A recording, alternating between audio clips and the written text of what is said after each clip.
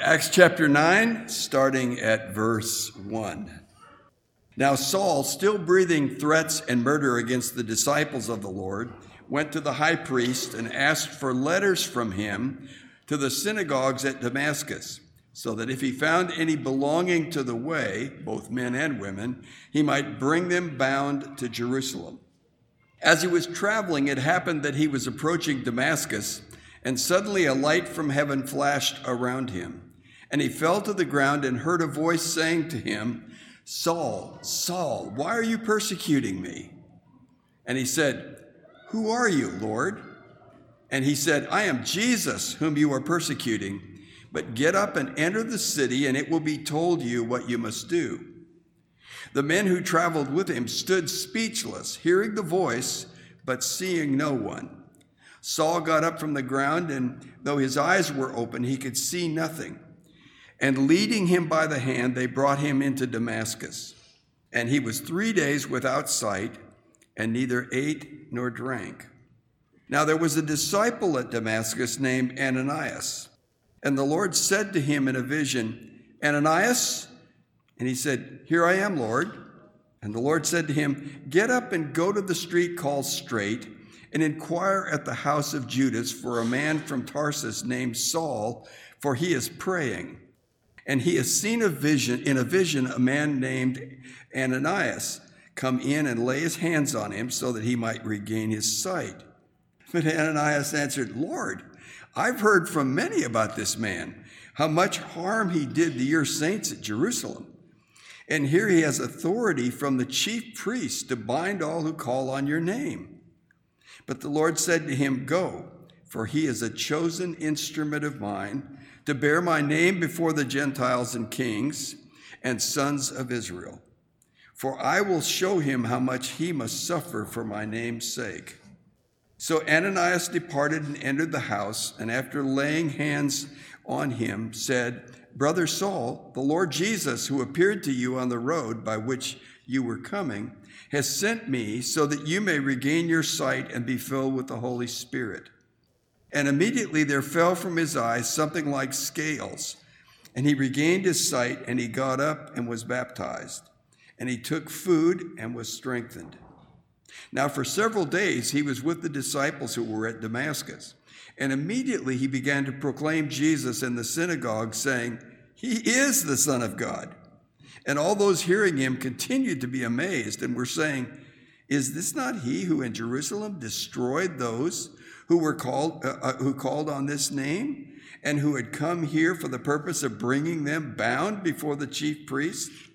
But Saul kept increasing in strength and confounding the Jews who lived at Damascus by proving that this Jesus is the Christ. When many days had elapsed, the Jews plotted together to do away with him, but their plot became known to Saul. They were also watching the gates day and night so that they might put him to death.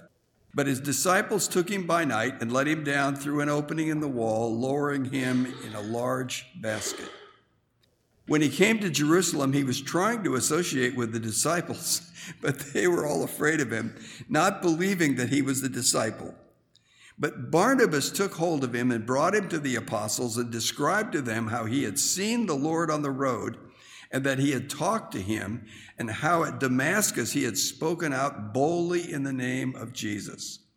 And he was with them, moving about freely in Jerusalem, speaking out boldly in the name of the Lord. And he was talking and arguing with the Hellenistic Jews, but they were attempting to put him to death. But when the brethren learned of it, they brought him down to Caesarea and sent him away to Tarsus. So the church throughout all Judea and Galilee and Samaria enjoyed peace, being built up and going on in the fear of the Lord, and in the comfort of the Holy Spirit, it continued to increase. Father, we thank you for this, not only this text of Scripture, but this incredible event, how it changed, in a sense, the course of church history. And we thank you that just as you saved Saul in those days, you can save men who are radically opposed to you in our own day. And so we simply ask that we might see the gospel and rejoice in it, and that any who have not trusted in you may do as Saul did, placing their trust in you. Be with Tom as he preaches this great text. In Jesus' name, amen. Good morning. Well, I've been told that this passage preaches itself, so I'll do my best not to mess it up. The event, of course, that Luke records in this passage is one of the most well-known in the New Testament. Saul's encounter with the resurrected Jesus and the amazing miraculous transformation that resulted in Saul's heart through that encounter. But this passage is much more than one man's amazing conversion story. The same man, Saul of Tarsus, is the man that we know best as the Apostle Paul. And it was through this man that God chose, that Jesus chose to spread the gospel most wonderfully across all of the Gentile cities in the Roman Empire. And I'm just going to put up a map here. I know it's kind of hard to see the small print, but Jerusalem's way down here. Saul planted churches all the way up here in Asia Minor, and then came across the Aegean Sea into Macedonia, planted churches here, also down into Greece, Corinth. And then after coming back to Jerusalem and being arrested, he ended up going all the way to Italy, to Rome, to the very capital of the Roman Empire. And there were churches that were either planted through Saul or nurtured through Saul in all of these regions. Saul is also the Apostle Paul, who we know Saul as mostly.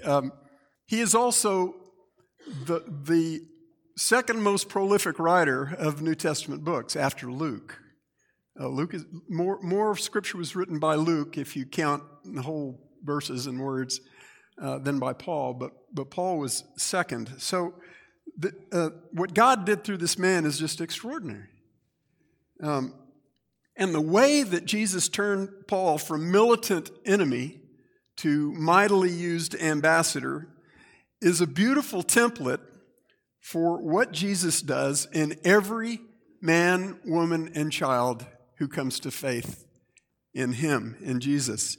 When we compare Saul's experience here in the first part of the chapter with what Paul later wrote in his epistles about the salvation of every person who has been chosen of God, we discover that Paul's conversion story is at its very core every believer's conversion story. And that will become clearer as we proceed. The first thing I want to do this morning is walk again through the events of this chapter. First, the setup, and I'm going to use a little wrestling terminology, not that I'm a wrestler, but I'm too gangly to be a wrestler, but wrestling jiu-jitsu, it fits in both. Setup and takedown. First, the setup, and that's Saul's murderous mission. Verse 1 says, "Now Saul, still breathing threats and murder against the disciples of the Lord, went to the high priest in Jerusalem, and he asked for letters from him to go to the synagogues of Damascus." Damascus is way up here in the region of Syria, okay, north of Palestine.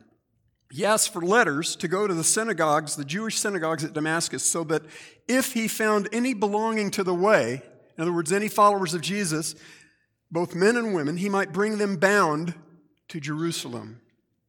Now later in Acts 22, after Paul is arrested for preaching Jesus in Jerusalem, he tells his Jewish accusers that before he met the resurrected Jesus, in other words, way back in the events that we see here in chapter 9, he, quote, persecuted this way to the death. His personal and zealous goal was the utter destruction of the church of Jesus Christ. This was not a dispassionate pursuit on Paul's part. In Acts 26, when Paul presents his defense before King Agrippa, he says that as he carried out his militant campaign against Christians from Jerusalem into foreign cities like Damascus, that was the last of the foreign cities, that were outside Palestine, he was, quote, furiously enraged at everyone who believed in Jesus. Furiously enraged. This was an obsession for this man. He was as militant an enemy of the gospel and of the person of Jesus Christ and of the people of Jesus Christ as has ever existed on this earth. And his intention was murderous by his own declaration. But that campaign of vicious anger against Christ and his people ended with the events that we find in today's passage. As Saul headed from Jerusalem to Damascus, he was still breathing threats and murder against the disciples of Jesus. That's the setup. Here's the takedown, verses 3 through 9. And in this takedown, the loser ends up winning too. When Saul approached his destination at Damascus, suddenly a light from heaven flashed around him. In Acts 22, we learn that happened around noontime when the sun was at its peak. That meant that the light had to be pretty bright, right? So in Acts 26, before King Agrippa, Paul says that light was brighter than the sun, shining all around me and around those who were journeying with me. That's 26:13. Jesus blinded Saul, and Saul fell to the ground. He blinded Saul so that he would finally see. Saul was blind for 3 days, during which this text tells us he neither ate nor drank. And just a few verses later, it tells us that he spent that time praying. Beloved, Saul was fasting and praying after Jesus struck him blind. This event had shaken Saul to his core and brought him to his knees before the living God. Again, later in his testimony before King Agrippa in chapter 26, Paul gives us more detail of the instruction that he received from Jesus after being blinded by him and falling to the ground. 26:16, "But arise and stand on your feet," Jesus said to him. "For this purpose I have appeared to you, to appoint you a minister and a witness, not only to the things which you have seen, but also to the things in which I will appear to you." In other words, Jesus was promising him more appearances, more tutorials, okay, from Jesus himself.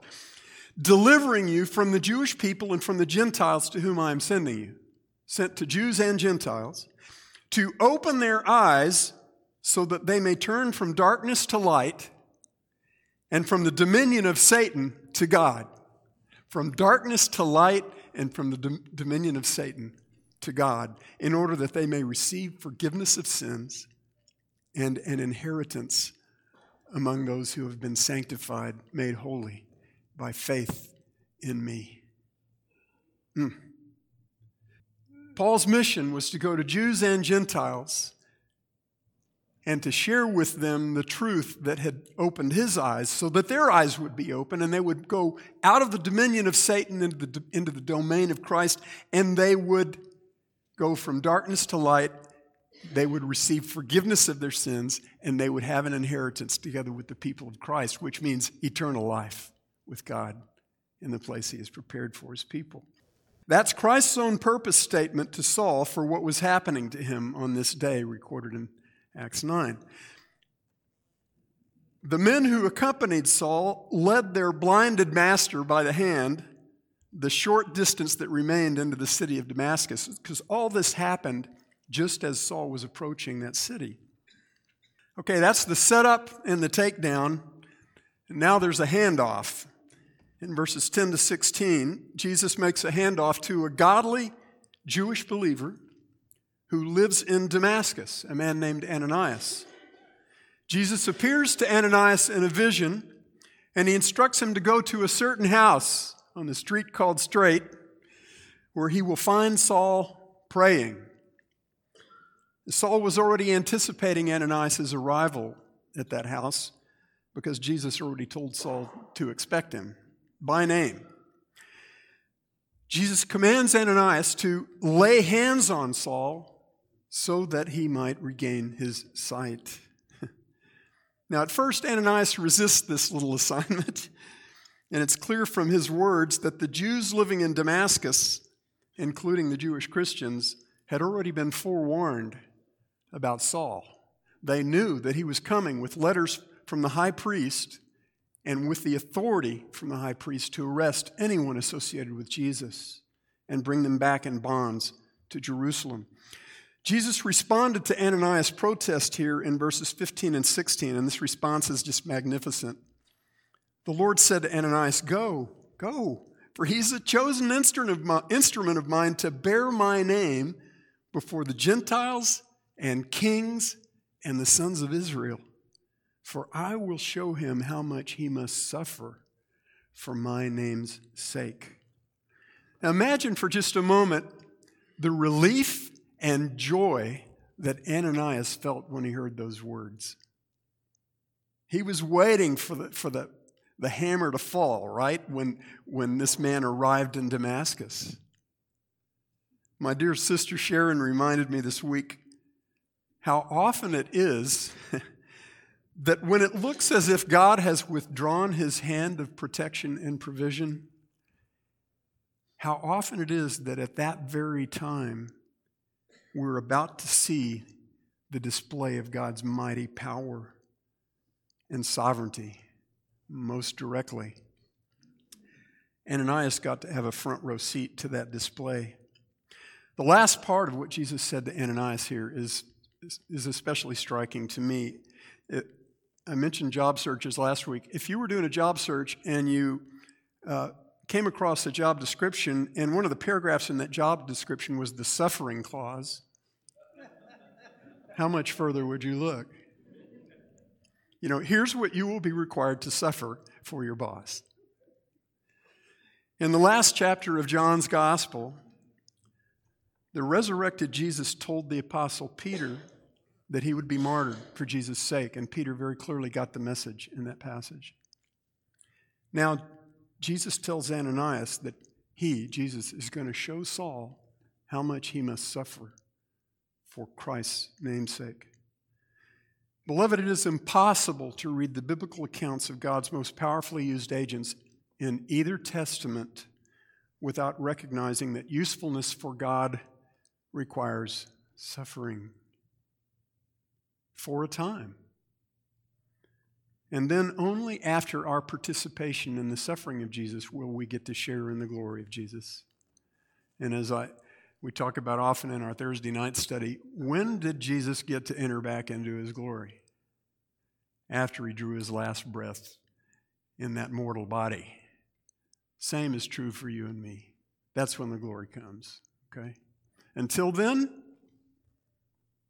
Romans 8:16-18 says, "For his Spirit bears witness with our spirit that we are children of God, and if children, heirs also, heirs of God, and fellow heirs with Jesus, if indeed we suffer with him in order that we may be glorified with him." Friends, that's the normal Christian life. All right, verse 17-19, we find the equipping. Ananias does exactly as Jesus had commanded him to do. He goes to the house where he was supposed to meet Saul, and he finds him there. And after laying his hands on Saul, and undoubtedly praying for him to receive all that Jesus promised, Ananias tells Saul that Jesus sent him so that Saul would, quote, regain his sight and be filled with the Holy Spirit. And we've seen that phrase several times in this book already. What does it mean when somebody is filled with the Holy Spirit? It means that God takes control. Okay? He doesn't turn him into a robot, but he's driving the ship. Okay? He's doing the steering. He is taking control, and he's putting that person to use according to his purposes and according to his greatness. Saul was filled with the Holy Spirit. He received the enablement to keep his commission from Jesus. He, the Holy Spirit, is that enablement, just as he is for every believer. The indwelling Holy Spirit is our enablement for everything that God requires of us. Saul regains his sight, now seeing as he has never seen before. He arises, and in a declaration of what God has already done, he is immediately baptized. We've said that baptism is the symbol of the Spirit received, among other things. After 3 days of no food or drink, Saul takes his first meal as a child of the king. After the equipping comes the usefulness, the proclamation in verses 20 and 22. We learn that Saul wasted no time at all getting on with his Christ-ordained assignment. Immediately, it says, he began to proclaim Jesus in the synagogues of Damascus, saying he is the Son of God. Now, just consider the beautiful irony here. He was headed to those synagogues with a letter to arrest Christians, and now he's going into those synagogues proclaiming Jesus. Verse 22 says, Saul kept increasing in strength and confounding the Jews who lived at Damascus by proving that this is the Christ. This Jesus is the Christ. Now, please don't miss that word, proving. Proving what? That Jesus is the long-promised Christ. I sincerely hope that we're starting to see a pattern here by this point in the book of Acts with regard to the content of the message that Christ's ambassadors all preached in this book thus far. What is it that Peter and Stephen and Philip and now Saul all focused on most intensively as they preached Jesus to lost men and women and children? It is that Jesus of Nazareth is the Christ promised through the Old Testament prophets. The Christ. It is exceedingly, exceedingly important that we understand what those words mean. In Acts chapter 17 later, Luke tells us that, and this is decades later, when this same Saul of Tarsus, now known as Paul the Apostle of Jesus, went into each city throughout the Roman Empire. And this was happening as soon as Saul started, but it kept happening throughout his ministry. Every time he went into a city, the first place he went in each city was the synagogue of the Jews. And here's what happened in each of those synagogues, Acts 17, 2-3. And according to Paul's custom, he went to them, to the Jews, and for 3 Sabbaths reasoned with them from the Scriptures. Which Scriptures? The Old Testament. Explaining and giving evidence that the Christ had to suffer and rise again from the dead. The words had to mean that's what the Scriptures required. And saying, this Jesus whom I am proclaiming to you is that Christ. Beloved, the message that was proclaimed by Peter and John and Stephen and Philip and Paul is that Jesus, the carpenter's son from Nazareth, is the long-promised Messiah. The same Messiah in the line of David, whom all of the Old Testament prophets had foretold ever since Moses. This is God's great apologetic for the gospel of Jesus Christ. There are a lot of arguments that you can make, a lot of evidences that you can bring to bear. This is God's greatest apologetic. And that means proof or answer. To defend, to make the case for the legitimacy of the gospel of Jesus Christ. Jesus fulfilled the prophets. And bound together with the proof of his fulfillment of numerous prophecies, I've heard numbers like 100 prophecies, up to 300 prophecies fulfilled during his first coming. Bound together with that is the proof of Jesus' resurrection appearances. We saw in Acts chapter 1, verse 8, that Jesus presented himself alive by many, or Acts chapter 1, verse 3, Jesus presented himself alive by many compelling proofs. Many compelling proofs. That word means what it sounds like. Proofs. appearing to the disciples over a period of 40 days and speaking of the things concerning the kingdom of God. See, after being crucified and resurrected, just as the prophet said would happen, Jesus then presented himself alive, proving that he is who the prophets said that he was. And then he ascended, as they watched, he ascended back into his glory at his Father's right hand. Brothers and sisters, you and I must never be timid about commanding lost people to believe in Jesus. It is a command.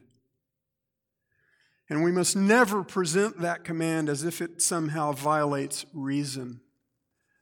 I know that what frustrates me is of no consequence, but it frustrates me more than I can put words to when I hear Christians raised up in Bible-teaching churches act as if it is unreasonable to believe in Jesus, as if it is a blind leap. It's not blind and it's not a leap. Believing in Jesus as the Christ, the Son of the living God, the one and only Savior of sinners, is the single most reasonable thing you or any other human being will ever do. The fact that most of humanity will not believe the proof that God has abundantly provided does not in any way mean that it isn't proof. It means that sinners are blind to the truth. We have that testimony throughout both testaments of Scripture. Beloved, our gospel must be unbreakably connected to the witness of the Old Testament prophets through God's Messiah, about God's Messiah, Christ, Jesus. If it isn't, it's only part of the gospel we've been commissioned to preach. Look at your message and spend some time thinking about whether that's part of it.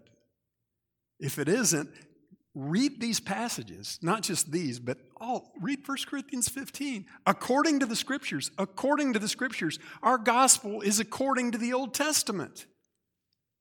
And when we don't say that, we are robbing ourselves, we are robbing our gospel of God's greatest proof that that gospel is to be believed. All right, and I've said there, verses 23 to 30, we get to see the opposition that is instantly raised up against Saul. Again, you could cut the irony here with a knife.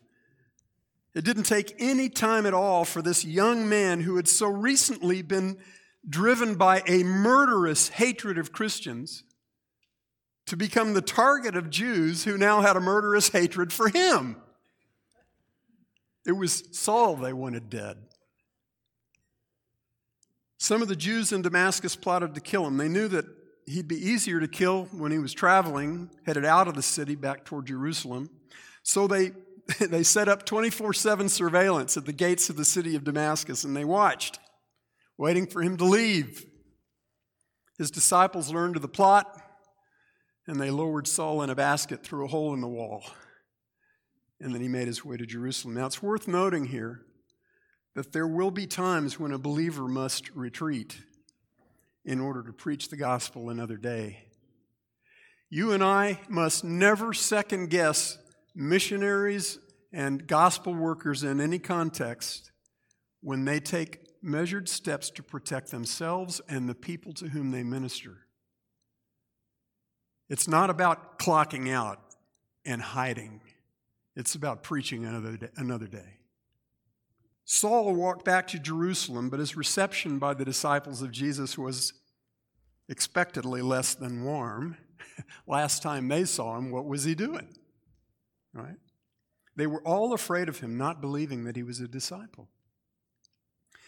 In verse 27, the same Barnabas who was commended in chapter 4 as an example of wonderful godly generosity toward the saints now steps in to advocate for Paul with the apostles at Jerusalem. And once that happened, from that point forward, Saul was with the apostles, moving about freely in Jerusalem, speaking out boldly in the name of Jesus. But it didn't take long before some of the Jews in Jerusalem began trying to put him to death. Jesus was continuing to show Saul what he must suffer for the name of Christ. It started right from the opening gate. Persecution started as soon as Saul started being useful. That'll happen to you too. Verse 31, we get another of Luke's wonderful progress reports on the advancement of the church of Jesus Christ. He says, so the church throughout all Judea and Galilee and Samaria enjoyed peace. That's all of the region of Palestine, being built up and going on in the fear of the Lord and in the comfort of the Holy Spirit. It continued to increase. Now, I want to come back to what I said in the intro, and that is, I am convinced that Saul's conversion story is actually every believer's conversion story. I know, of course, that there are as many accounts of how God brought different Christians to faith as there are different Christians, right? But when you strip every one of those stories down to the core, to the essential event that happened by the working of God, every one of those conversion stories looks like Saul's. As I read excerpts, and I'm going to put them up on the screen as well, from 3 passages that Paul wrote later, Ephesians 2, Titus 3, and Romans 5, I'm going to ask you, as you read these, to ponder how each of these declarations of Paul matches up with his own conversion experience that Luke sets before us here in Acts 9. And before I read them, I'll point out that's not because Paul based his gospel on his experience. It's because Paul's experience is the very essence of what it means to be converted, to become a believer in Jesus. Ephesians chapter 2, verses 1 through 10. And you were dead. You were dead. That was discussed this morning. My brother Mario made that point very, very well. You were dead in your trespasses and sins in which you formerly walked according to the course of this world, according to the prince of the power of the air, of the spirit that is now working in the sons of disobedience. Among them too, we all formerly lived in the lusts of our flesh, indulging the desires of the flesh and of the mind, and we were by nature children of wrath, even as the rest. But God, being rich in mercy, because of his great love with which he loved us, even when we were dead in our transgressions, made us alive together with Christ. By grace you have been saved. And he raised us up with him, and he seated us with him in the heavenly places in Christ Jesus. And then listen to verse 7. So that in the ages to come he might show the surpassing riches of his grace in kindness toward us in Christ Jesus. We've talked again about this on Thursday nights a number of times. In those first 7 verses, do you realize that neither faith nor works is mentioned? The only active entity in that passage is the grace of God until you get to verse 8. And in that passage, Paul takes us all the way from being lost and dead in our sin, children of wrath, followers of Satan, to being made alive, raised up with Christ, seated with Christ in the heavenly places where he will spend the rest of eternity showering the surpassing riches of his kindness on us. And he hasn't even mentioned faith or works. You know why? That's because we're saved by grace. It's a gift. It is all the work of God, just as it was with Paul. Then in verse 8 through 10, he says, for by grace you have been saved through faith. There's the mechanism, right? And that not of yourselves, it is the gift of God, not as a result of works, that no one may boast. For we are his workmanship, created in Christ Jesus for good works, which he prepared beforehand that we should walk in them. Now, Titus 3, I didn't advance that. Titus 3, verses 3 through 8. For we also once were foolish ourselves, disobedient, deceived, enslaved to various lusts and pleasures, spending our life in malice and envy, hateful, hating one another. But when the kindness of God our Savior and His love for mankind appeared, He saved us, not on the basis of deeds which we have done in righteousness, but according to His mercy, by the washing of regeneration and renewing by the Holy Spirit, whom He poured out upon us richly through Jesus Christ our Savior, so that being justified by His grace, we would be made heirs according to the hope, the certainty of eternal life. And then he says, this is a trustworthy statement, and concerning these things I want you to speak confidently, so that those who have believed God will be careful to engage in good deeds. These things are good and profitable for men. Finally, in a shorter passage, Romans 5:8-11. But God demonstrates His own love toward us in that while we were yet sinners, Christ died for us. Much more then, having been justified by His blood, we shall be saved from the wrath of God through Him. For if, while we were enemies, we were reconciled to God through the death of His Son, much more, having been reconciled, we shall be saved by His life. And not only this, but we also exult in God through our Lord Jesus Christ, through whom we have now received the reconciliation. Do you see how closely each of these declarations mirrors what happened to Saul? He started out lost, dead, sinner, enemy of God, militant enemy, and he did absolutely nothing. And God saved him. God applied the blood of Jesus Christ to him purely by His grace. And as Mario said, that was decreed before the foundations of the earth. That does not mean that Paul based his teaching on his experience. It means Paul's experience is a template for us of how this works. And that's why he keeps presenting it that way over and over. Every person's salvation story is about God raising the dead. And dead people, beloved, dead people have nothing to offer. Every person's salvation story is about an enemy of God being made a child of God and a bearer of Christ's name. And the one and only cause of that miraculous and absolute transformation is the grace of God. We are saved by grace. Even if you got saved as a young child before you had opportunity to fully display the wretchedness of your own heart at the level that some of us older converts managed to do, the painful truth is that even before you could speak, that bundle of joy that your mother held in her arms was a bundle of selfishness, born into the sin of Adam and wired to violate the character of God. Jesus came to seek and save the lost, and He didn't have any trouble finding them. Spiritually dead sinners and enemies of God. Every human being is in that category until Jesus saves him or her. All right. There's one more thing that I pray we won't miss from this passage.